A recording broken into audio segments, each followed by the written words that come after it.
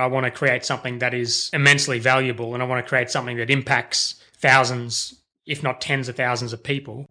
And I want to create something that is worth something significant. So I've put 9 years of my life into entrepreneurship. I want to get multiple millions of dollars at the end of it. And I'm not prepared to wait that long. Hey, this is John Lee Dumas from Entrepreneur on Fire. You're listening to my friend Ash Roy. Welcome to the Productive Insights Podcast, where you can learn how to systemize, automate, and scale your business via the internet. To access previous episodes and useful productivity tips, go to productiveinsights.com. Now, here's your host, Ash Roy. Hello, everyone. I'd like to sincerely thank you for the huge number of downloads and the wonderful reviews on iTunes. That's really helped us to get to the iTunes new and noteworthy section. So thanks for that. A quick shout out to one of our kind listeners in the United States who's left us a fantastic 5-star review. VP Carter says, just listen to Ash's interview with Neil Patel. I was slightly familiar with Mr. Patel, but had not yet taken the time to dive into much of his content. Ash's interview was excellent and really helped bring me up to speed with Mr. Patel's outlook and insights. Great stuff. Thank you very much, VP Carter. I really appreciate you stopping by and leaving us that fantastic review. If you find this show useful and haven't already done so, please do stop by and leave a review on iTunes and share the link to the show with your friends. It helps enormously with the rankings. Thank you so much. Today's show is quite long and focuses on 2 topics. The first half is focused on startups and the second half on content marketing. So I've broken the show up into 2 parts. Here's the first part, which talks mainly about startups. Enjoy. Oh, and watch out for the second part of the show, coming soon to a device near you. Hello, everyone. Today I'd like to introduce Dan Norris, the founder of WPCurve.com and the author of The 7-Day Startup. And right now, Dan's working on another book called Content Machine. I met Dan at Superfast Business Live 10 earlier this month, where I had the pleasure of watching him speak. In his talk, Dan shared a very moving story about his journey in startups and how he eventually arrived at his current success, which is WPCurve.com. Dan shared some great insights about startups, including the fact that they must have great design, simple names that easily dropped into a conversation, think Slack or Uber, and the importance of growth. A couple of great insights that really stood out for me from the talk was, firstly, the idea of trading short-term revenue for long-term growth, and secondly, the importance of focusing on monthly growth. So Dan used an example saying, a $6,000 per month business growing at 15% will hit an annual revenue of $2 million in 2 years and $10 million in 3 years. Dan also loves line charts, which he shared plenty of in his talk at SFP Live. And having been trained as a financial analyst in banking, the geek in me was drawn to Dan, and we had a few interesting conversations over the next 2 days at the conference. So Dan, how'd I do with the intro? Good, very good. Thanks for having me. No worries. You're most welcome. So in this podcast, we're going to focus mainly on startups and how some startup principles can apply to existing small businesses or somebody who's looking to launch their startup. So let's talk a little bit about what you define as a startup. Yeah, well, I suppose the language is important because people talk about starting a business, but for me, having a startup is somewhat different to having a normal business because the idea of a startup is to create something that's impactful long term. And so to do that, I think you need to be going after a big opportunity. It can't start a little franchise and that be a startup. That's not really what the startup thing is all about. It's got to be something that's going after a big opportunity. Mm-hmm. Normally startups would have a little bit of uncertainty. I mean, most businesses have some uncertainty, but they sort of get more and more uncertain the bigger the opportunity you're going after. So startups would have quite a bit of uncertainty compared to something like freelancing or opening, a franchise or just kind of going out and consulting. A startup would have more uncertainty than that and would normally be a little disruptive or have something a little bit unique and different about it. And I think it doesn't necessarily need to get funding. I think a lot of people think a startup is something that's got venture capital funding. I don't think that's necessarily true. I think you can do it yourself in a lot of cases, but it is sort of fundamentally different to a normal sort of business that you start. Yes, you did say in your talk that a startup typically should be about a $10 million business or thereabouts. That's the order of magnitude that a person needs to be thinking, and it needs to have a twist of innovation. And yes, I agree completely that it's not a standard normal business. But tell me, Dan, do you agree that you can start off as a consulting type business or a normal business and then kind of pivot into a startup? It's not very easy to do that. I sort of tried to do that, but I failed. I started out doing freelancing type agency business, and eventually I just gave up and scrapped that business and started again from scratch. Okay. And I know some people who've been able to do it that way. There's quite a few well-known examples, and not so much pivot, but sort of started the agency consulting stuff and then on the side built a more traditional software startup or some kind of startup, and eventually just turned the agency stuff off once the startup became more interesting. So Basecamp's a good example of that, and I know the guys at Less Accounting did the same thing. Quite a few people have done that. For me, that didn't really work because I was never really able to do two things. Like, I was sort of never able to work on something that I wasn't keen on, for one thing. So if I was running a startup on the side, but my day-to-day required me to run an agency, which I didn't want to run, I knew that would just fall apart. So for me, that wasn't an option. It is for other people. Mm-hmm. The other thing you can probably do is build some of these startup elements into your business over time. So with WP Curve, for example, most startups build some sort of intellectual property into their company. They sort of build assets. And if you've got a software company or a physical product or something, then you're naturally building up assets. You might have trademarks, or you might just have a bunch of code that no one else has access to or whatever. With services, with WP Curve, we didn't really have that when we started, but I think over time we can build that in. But I still think it's fundamentally a startup because it's somewhat innovative and it's in a large market and it's a high growth business and it's a little bit uncertain. So I think it is a startup, and it'll become a bit more of a serious startup over time once we build some of that asset building and intellectual property into it. Okay, so we've established then a startup is a little bit different to a standard business in that it has more uncertainty, it does have a twist of innovation, and we need to look at a high growth kind of business. Yeah, exactly. I mean, so my idea when I started this company was I didn't want to go back and do an agency. I didn't want to freelance. I simply wanted something that had consistent monthly revenue and something that was growing every month. And for services business, monthly growth, like a recurring services business, monthly growth is definitely what you're after. If you're building something like a software product, using like a freemium model where you're giving away a free version of the product, then you probably want weekly growth. And so in businesses that I've got in that space, I'm looking at weekly growth as opposed to monthly growth. But for everything else and from revenue, I think monthly growth is a really useful thing to measure.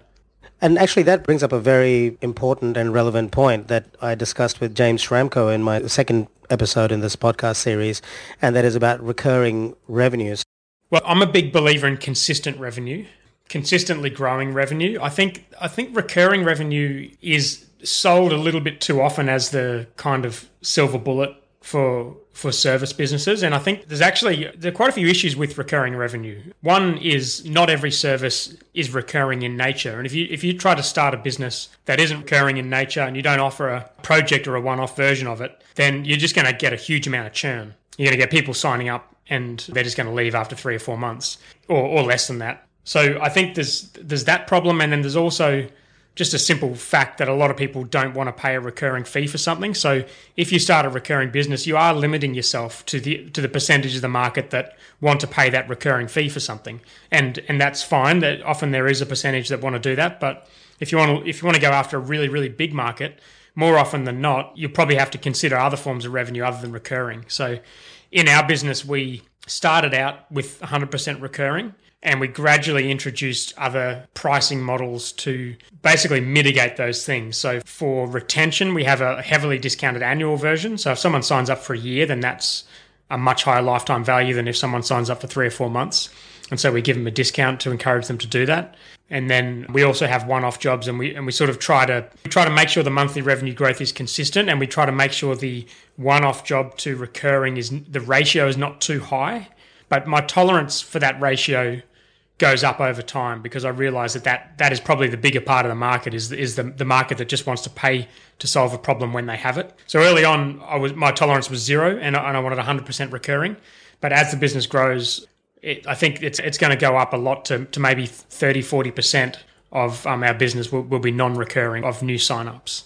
Right. So this would be a good opportunity to explain to the listeners a bit more about your business. So your business, WP Curve, Dan, offers people unlimited amount of WordPress support in terms of small jobs under 30 minutes, 24/7. Initially, it was based on a monthly recurring fee. Yep, and it still is. It's just that you can get a discount for signing up for a whole year. And if you sign up for the monthly, you have to sign up for at least 3 months. So you can't just sort of sign up for 1 month and then leave next month. And we also offer one-off jobs. So we have it. It's about the same price for one job as it is for the monthly unlimited. So for people who just want one job and don't want to sign up for 3 months, then they get the one-off. If they have they need ongoing support with WordPress, then $80 a month is a pretty reasonable deal. Okay, so the difference here, of course, is because you're offering a new fix, you're offering effectively what is a new product, even though it's the same thing, if you think of each fix as a separate product.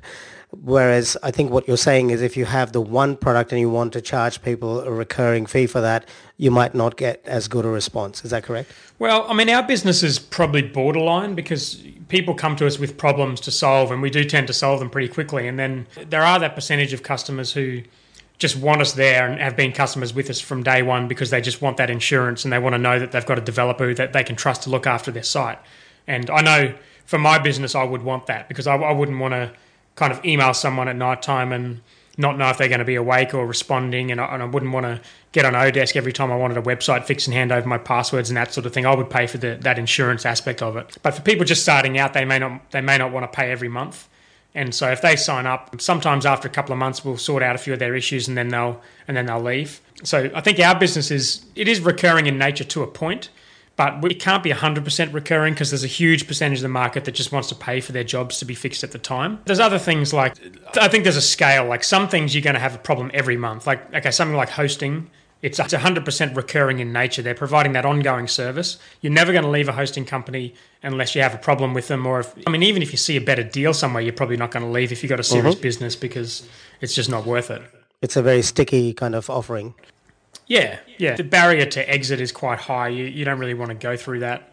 But then there's other things there's people have launched sort of 7-day startup companies for just about everything you can imagine. And some people have tried it for things that aren't quite as sort of recurring in nature and they've struggled to maintain customers. Some things just have higher churn than others. Like if you think about a community, a lot of people will join a community for there'll be a bunch of stuff they get when they join.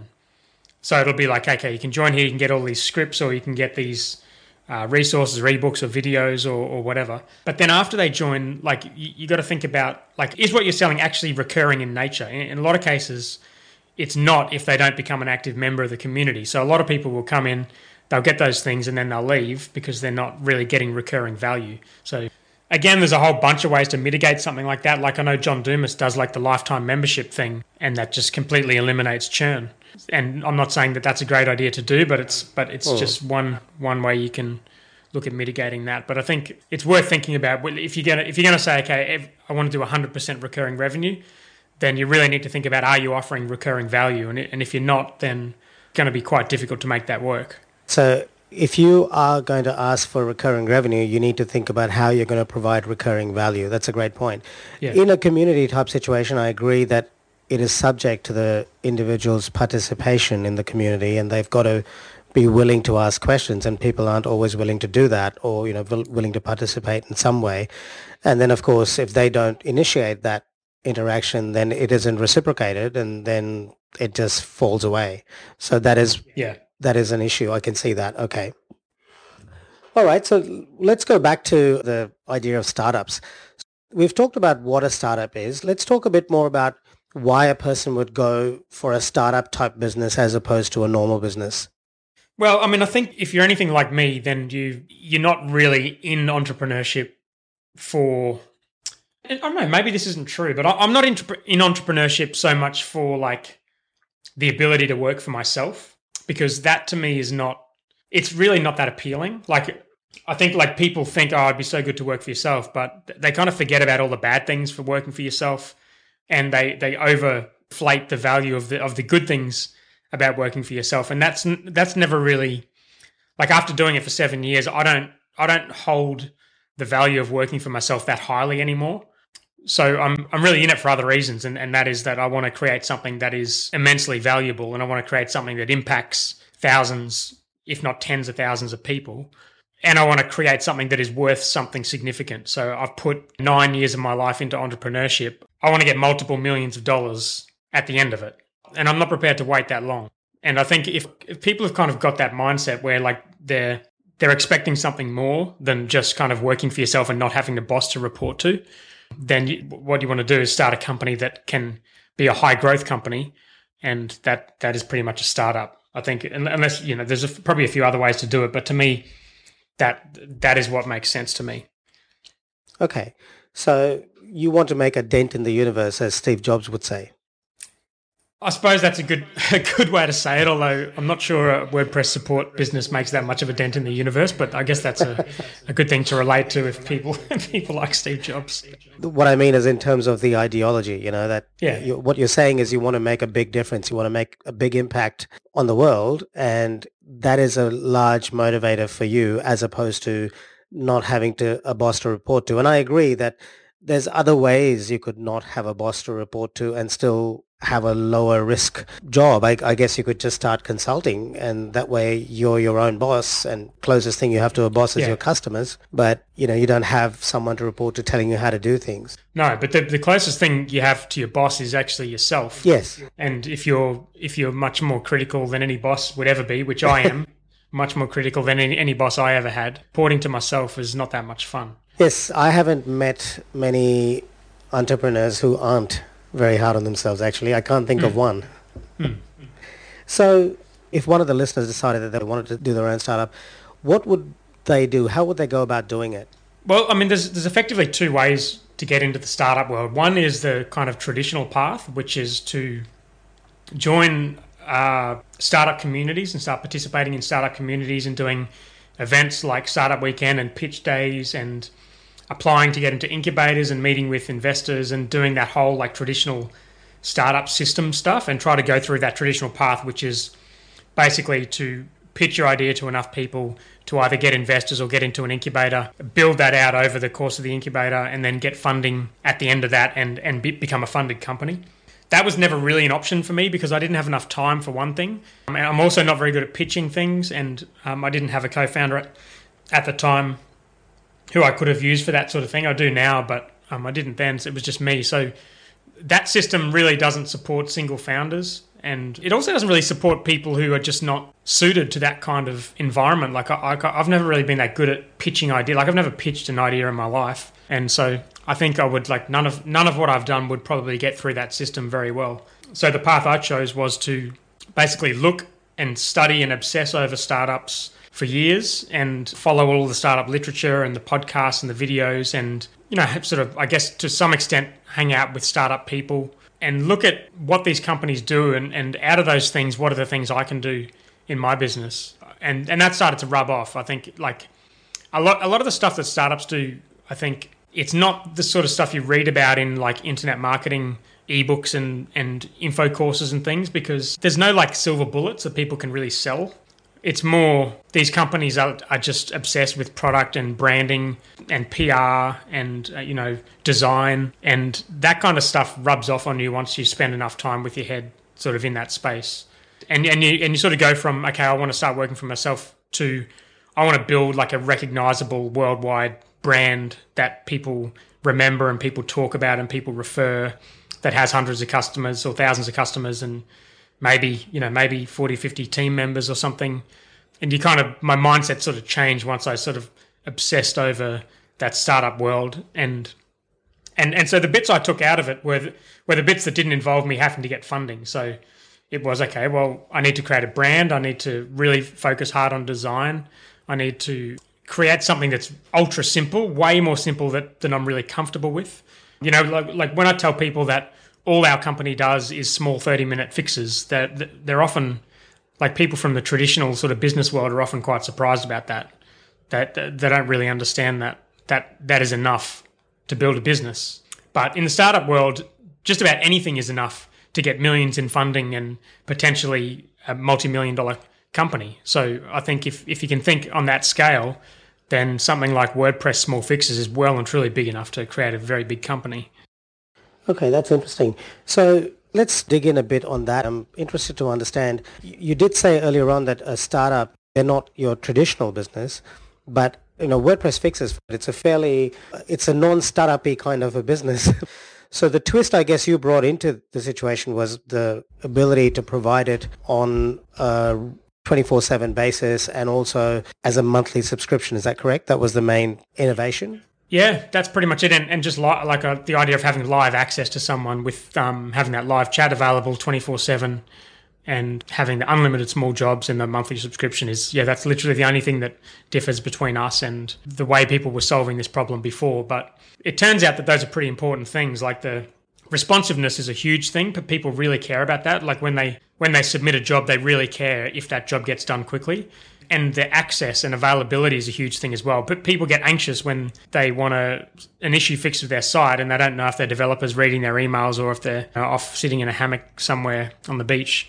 So I think those two things turn out to be really, really important pain points for people that our service kind of just taps into. And I think just the way we've built the business, the way we focus on the monthly recurring revenue early on and the monthly consistent growth and the branding and just doing one simple thing and not doing anything at all, just saying no to hundreds of different opportunities is probably quite different to the way a lot of other people are building businesses. Like it's what startups do, but it's not necessarily what normal business people do. And so, I think I've a lot of that stuff when I started listening to This Week in Startups and kind of obsessing over this startup world, it has rubbed off in designing this business, I think. Okay. And another really important thing you mentioned actually in your talk was content marketing. And do you believe that content marketing is a very important part of a startup? Well, I believe that it's a difficult question to answer. I think good content marketing can be a huge asset. Mm-hmm. And if you're good at it and you do it well and you're able to do it in a way that grows and scales, then it can be an asset that just keeps rewarding you. And that's exactly what we do. It's all we do is content and sort of word of mouth, and we don't advertise, and we've built a $1 million business in less than 2 years.